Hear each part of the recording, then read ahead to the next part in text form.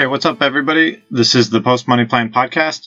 You can find us at postmoneyplan.com or search the Post Money Plan in the iTunes podcast app. This upload is coming to you June 14th, 2017.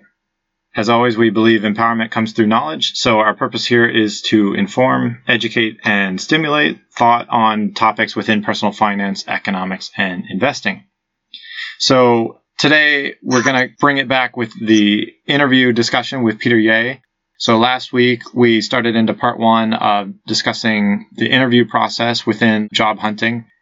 We'll just follow on with where we were last week and wrap up the discussion talking about things you should be thinking about and doing in the interview process in trying to get a job. So last week, we talked a little bit about the overview of the chronology of the interview process, like what exactly happens and how you lead up to that in the job application process. And then we went into more detail talking about how it goes in terms of they extend an offer to interview with you. Typically, you'll do some phone interviews first, especially if it's in a different city or something. And then eventually they'll want to meet you face-to-face for a first or final interview, depending on how many interviews they typically do. So you'll want to accept and confirm that. And then before you go to your interview, we were talking about how you want to research the industry, you want to research the company, the department, and the team that you would potentially be getting a job with so that you know ahead of time some background on what you're getting into and that you can answer questions that they are going to have. And then you don't sound like you just want any job, that you actually have taken an interest in what they do, who they are, and what they're about. Then we were talking about getting into the specifics of knowing how the interview process is going to go, researching like on Glassdoor and places like that, finding out what questions they ask, the format to their interviews, if they do things like case studies or like have you do coding on the spot or take tests or things like that. Figure that stuff out ahead of time and then practice on it and study up on the job description. Make sure that if there are specific skill sets that they mention on the job description and you kind of know those things, that you do your homework and study up on those things so that you know them as much as you can before the interview, all that kind of stuff. And then we finished up the last episode talking about some of the various preparation that you could be doing along the way. So before we start back into the discussion, let me reintroduce Peter. So Peter was with me last week, like I said. Peter has not only served as a graduate career advisor during his MBA program, but has also interviewed for dozens of jobs and secured 10 plus job offers over the last 10 years. So he definitely has some experience in the interview arena. So, all right, welcome back to the show, Peter. Thank you. Glad to be here. For better or for worse, I've All right, so like I said, we cut it off last week talking about some of the preparation in terms of making a list of questions yourself, things that you would want to know from them and not just them knowing about you. Another thing, how do you feel about like mock interviews ahead of time? I think mock interviews are a great idea. You always want to actually, at the very least, practice the answers that you're going to prepare for.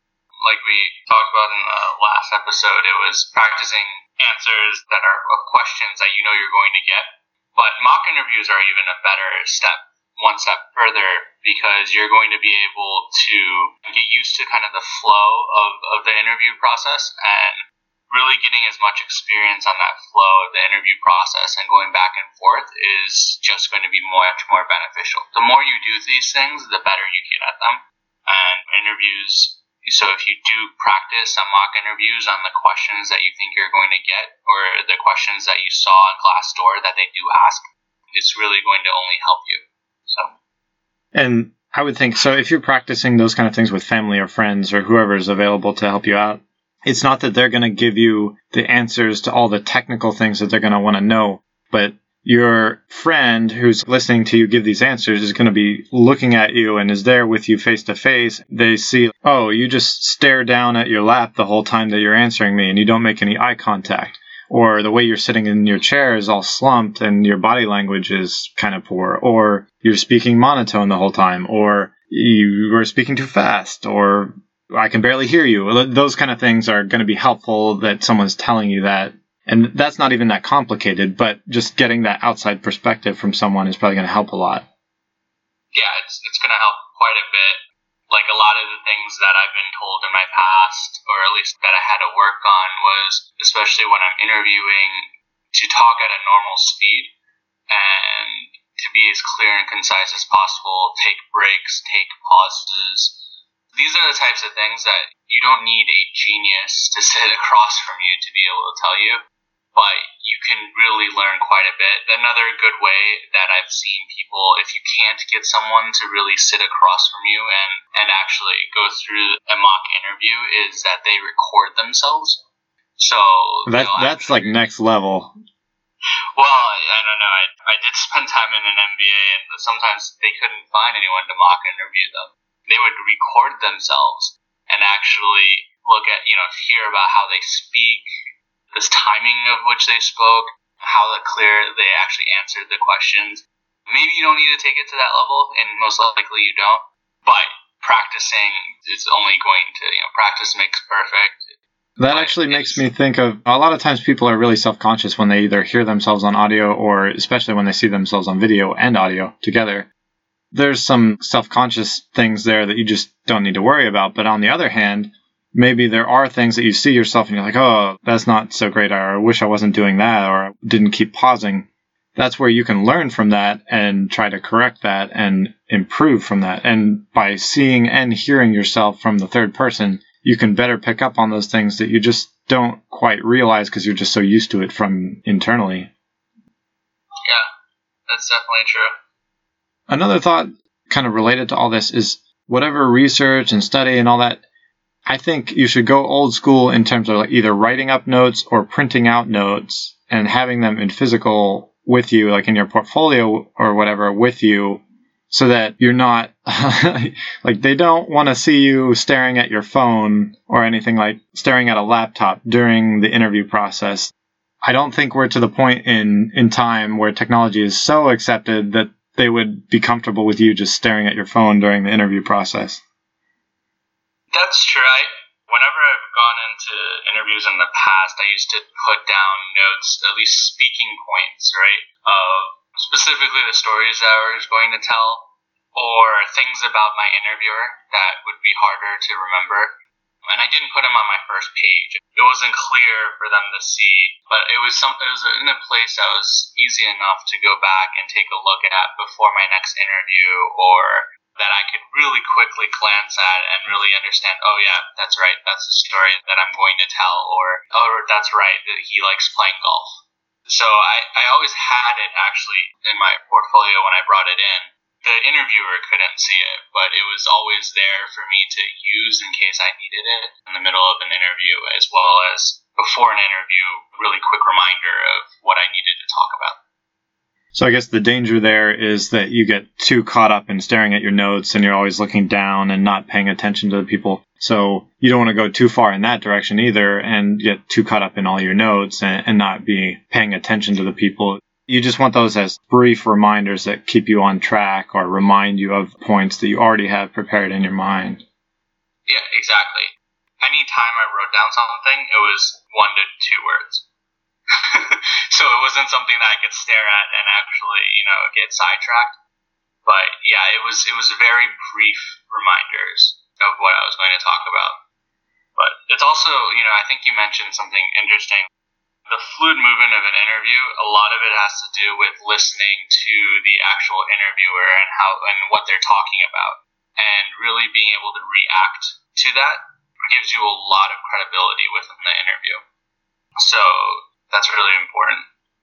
Yeah, because if you think about taking it back to politics, where you watch like debates, and if people just sound like a robot, then you're like, well, they don't actually seem to know anything. They just have memorized some script or something. They're like, that doesn't give you a lot of confidence in them. I think one common mistake that interviewers generally make is they hold on to something. So going back to, what the problems of this might be, is that you hold on to this story or you hold on to this question because it pops into your mind. You think it's genius, right?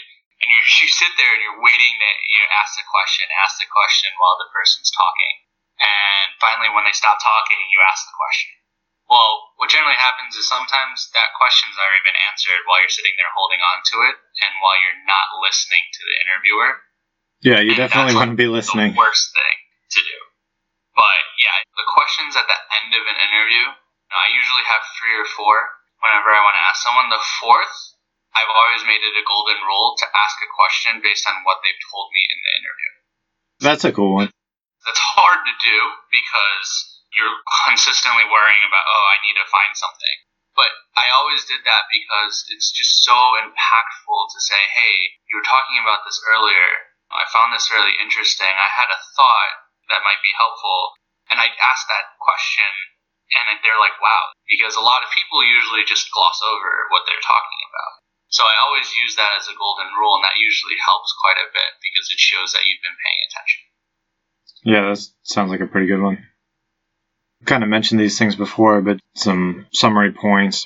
Like you said, wearing the appropriate clothing, like knowing the audience, like if it's a professional job that you go in with a suit and tie if you're a man, or a good dress if you're a woman. Even if that's not what they're wearing on a daily basis, you don't want to be underdressed.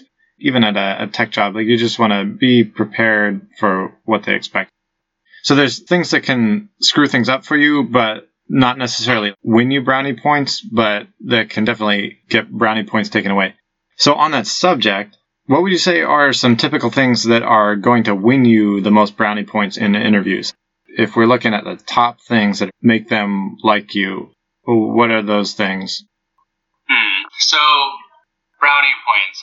I think there's a couple of things, and we mentioned one of them earlier while we were talking, which was listening while they're talking is huge, is very important. But bringing up a question based on what they're talking about or showing interest into what they're talking about and their job will give you quite a bit of brownie points. So a couple of others, I think, digging into past experiences, is showing interest above and beyond your job description. Showcase the fact that you've done research in a company. Showcase the fact that you've done research in the position, as well as the person that is interviewing you. It shows that you've done your research, and if you've done it, you might as well use it. On top of that, don't suck up. So I would agree and echo the things that you said on the brownie points, but just as like very high level things, some of these you might say are somewhat start to be out of your control when you're talking about last minute. But I think credentials really like get you in the door of interviews and give people, like, you can not impress people personally, like on a face-to-face basis very well. But if they look at your resume and you went to this school and you had this great GPA and you have these certifications and this work experience and you were at these companies, that can get you a long way. Even if you really bomb the interview, they might still give you a lot of credit for that, I think. And then after the credentials, I would say just confidence. So you're in the interview, and like what you were saying before, if you come across, instead of being nervous, like you're just comfortable, you're fluid, you convey yourself like you at least either know what you're talking about or can adapt to the situation and aren't thrown off by it, I think that goes a long way. And then just the nitty-gritty of the knowledge and competence of the job. Because basically it's like they want to know, can you do the job, which is the knowledge and competence, and then would we like working with them, which is then likability. So that's where I think the chit-chat and the building rapport comes in and can help you a lot. Completely agree. Okay, how about some things that are going to get brownie points taken away from you in the interview? Because there's things that will get brownie points taken away, but might not necessarily add brownie points to you. Like, for example, like being on time. They're not going to really commend you for being on time, but they will definitely, it could disqualify you for if you're late. Or wearing inappropriate clothing. Wearing good clothing isn't going to get you the job, but it can definitely lose you the job. That's a great way to look at it. You're talking about certain things that there's the expectations in an interview, like you said, that you arrive on time, that you're wearing professional clothing. Simple things like saying hi and smiling and things like that, they're not going to sit there and say this interviewee smiled a lot more than the other one. They're not going to say they dressed a lot better. because theoretically these are the baseline of entering an interview, but they are going to point out other things that you go above and beyond, right? So if you're more social than others, if you made jokes, if you were able to carry on a conversation and really had got along with everyone in the office, that's something that sticks out. On the other side, if you're trying too hard and you say, "Oh, you're looking great, are you expecting?" or something like that, that could really end your interview. Sad to say, I've seen that too. So there's a baseline in an interview process, just like there's a baseline knowledge in terms of the job that you're applying for. They say you need to be a college graduate, you need to do this. Those are the baselines for an interview. And dressing and getting there on time and being polite, those are your baselines. They're not going to help you get brownie points. But going above and beyond in terms of some of the things we've talked about in the last episode and this episode will give you brownie points. But getting them taken away, I mean, that's not even brownie points. That's if you're not dressed correctly, you're not going to get the job. If you come late, you're not going to get the job. Those aren't brownie points. Those are whether or not you're even going to be considered. So that's actually a really good point. Yeah. But then if you appear to be ignorant to them, you don't know, you haven't done your research, that's going to disqualify you probably. Or if you just seem to exude like a lack of effort or care, they probably aren't going to be too attracted to that, right? Yeah, that's definitely true. I used to go to a career fair for a company that I used to work for, and I would be there standing in the booth, and I wasn't part of HR. I was actually part of the program, or leadership program for the company, and people would come up and stand in line and talk to you. And one of the biggest things that I found was they would sit there and they would be, "Oh, this is a leadership program, it sounds great. You get exposure to a lot of different areas, and it preps you for leadership within a company." And they would get to me, and they would talk about this program and how it would help them. And I would ask them, "What is it about this company that you like?" And they would say, "The leadership program." It's like, okay, tell me about the company, anything else about it. And they wouldn't be able to tell me a single thing, especially the industry, what we do. And it was a healthcare company. And I thought it was simple. It was like giving them a perfect answer, because healthcare is a very easy answer to say, why do you want to get involved into it? But they just didn't do their research. And that's incredibly, you can have all the things you can graduate from the best schools, and not showing interest in where you're applying to is almost the same thing as being late to an interview. It just shows the lack of interest, and that does not go very far. Also, if you're not very likable, then you could be pretty competent, but if you just make yourself unlikable to them, or you create strife or whatever and offend them in the interview, they're probably not going to want to hire you, even if you know what you're talking about. Yeah, that's very true. It goes back to being professional. Being professional, being prepared, being well-dressed, and being likable. I mean, these are all qualities that you should have without really thinking that that's anything extra. But I think you make a good point. When you're talking about getting brownie points taken away, it's really more so doing things that you should be doing in the first place. Well, yeah, maybe it's not the right terminology, but things that you should not be doing or avoiding. How about like asking about money on the first in-person interview, or really even at all, right? Yeah, you should never ask about your salary until you get the offer. You shouldn't really talk about who you'd be managing or what you'd be doing or things like that to a peer or someone that you might be managing. There are things that you shouldn't really ever bring up. But these are things that are almost probably even actually talk about this for quite a while in terms of horror stories, in terms of people going in and doing the wrong things. But realistically, to prepare for something what's like one of the worst things you've heard or experienced? Oh, I could tell one. I had an interview with Wachovia back in 2009. This was like the early stage where they were doing these group interviews where they weren't really that serious about individual candidates at that point, but had their panel of people that were talking and telling us about it.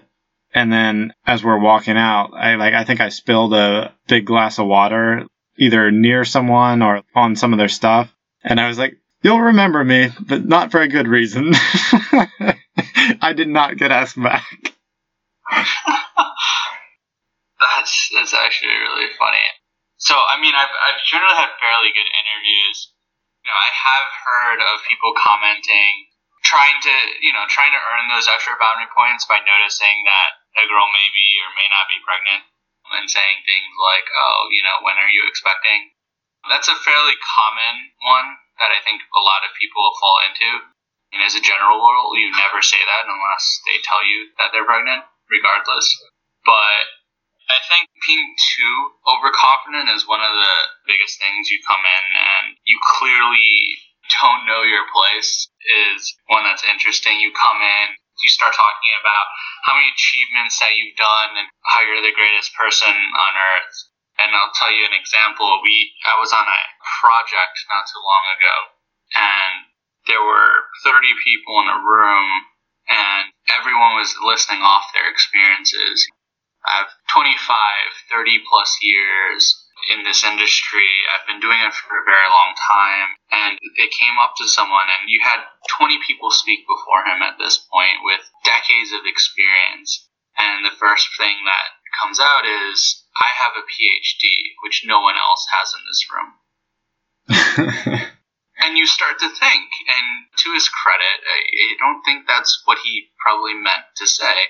But that was probably one of the worst things you could have said, because it's just showing that you think it's better, and that's how it came across. And that was just that for the rest of the project was talked about for a very long time in terms of ego.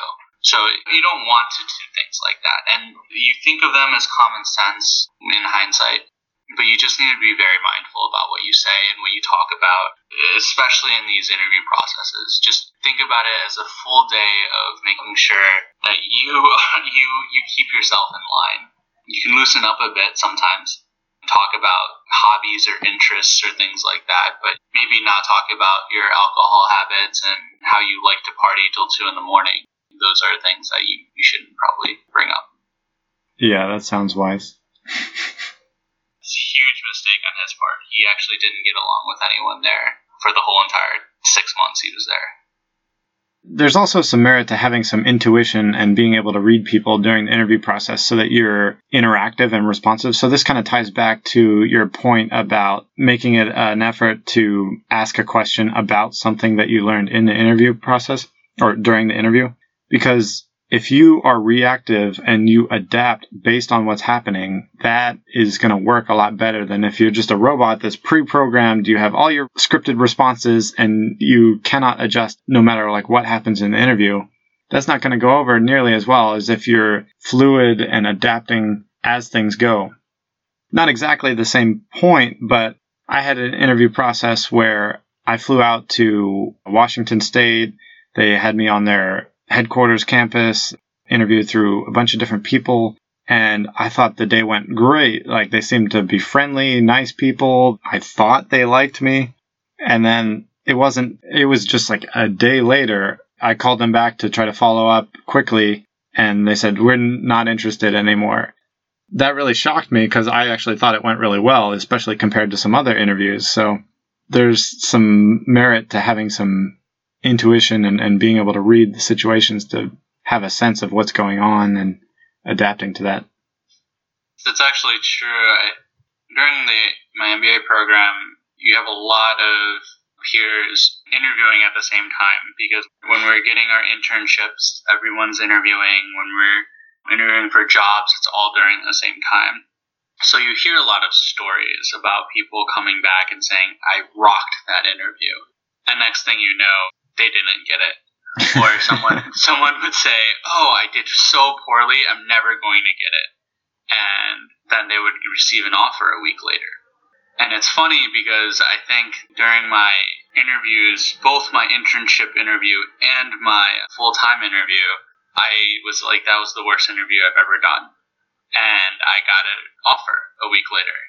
So while I think reading the situation is extremely important, I don't even actually know necessarily how to do it. I can read how an interview one-on-one is going, but a lot of these interviews I did were 4 to 5 people all in a row, and by the 4th or 5th person, I could barely pay attention. and I couldn't read anything. And so it's, while you think an interview may be going very poorly, it might be just that facial expression of that person that's throwing you off. It might be just how that interviewer is going. It might be just your certain circumstance that makes you think that way. But truthfully, follow the basic interviewing examples that we've given, which is make sure that you wear proper clothes, professional clothes, you dress nice, you get there on time, you prepare for the interview, you do your research, you get all your stories right in terms of what they may ask you, and you stick with being yourself. Who knows? You may think that interview is going very poorly, but like I said, those two I honestly thought I wasn't going to get, and I got offers right afterwards. So I think the point there would just be that perception might not quite match reality. But then the other thing is you don't have full information of the situation. So it might have gone well for you, but they might have had someone who was just had all the things that they were looking for that happened to be better qualified than you. And it wasn't that you did poorly. It was just that they were better. Or the other way around. You may have done poorly, but they didn't have anyone better, and so you happen to be the best candidate kind of thing. You just don't have full information. So I'd say the point being, do your best, try to read the situation, and have a positive outlook, and don't give up hope, because you never know. Agreed. All right, well, let's go ahead and call it quits there. Hopefully this is of some informative benefit in the interview process for people. Any last thought, parting thought? This is probably coming more from the thought process of being a millennial. I've jumped quite a bit of jobs, not necessarily because I want to, but because I always thought that I could do better or that I wanted to do something better.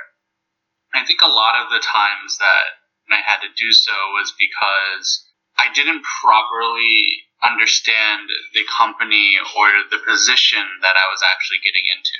I just did a very good job at interviewing, got the job, and figured that, hey, this is a new job, it's in a bad economy, let me try it out and see what happens. But if I properly actually vetted the company and made sure, I wouldn't have hopped as many jobs. So this is almost going back to making sure that it's not just a fit for them, because I think a lot of people focus so much on that, where if I get the job offer, that's all that matters. Yeah, like first offer accepted. Yeah, exactly. In our day and age, we really need to understand there has to be some sense of, it's not loyalty that we're missing. It's the fact that we're so ready to accept the first job, or we're so ready to say, hey, it's the need to be wanted that we're like, oh yeah, that's great, I definitely do that.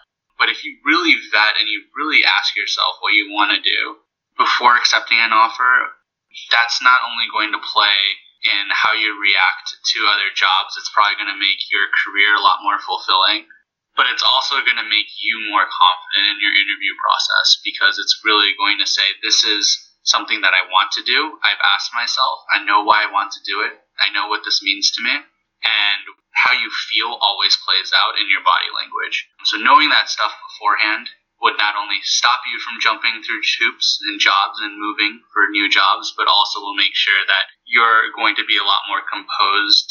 Your answers are going to be a lot clearer and more concise, and that I think would actually help in the long run. I think that's some good advice, because there's so many people that end up in jobs that they're actually not satisfied with, or it's not a good fit for them, and they end up very dissatisfied. So just jumping at the offer because they offered it to you ends up being not the best thing a lot of times, I think. Well, all right, let's wrap it up there. So thanks again for joining us, and catch us next time on another episode of the Post Money Plan podcast.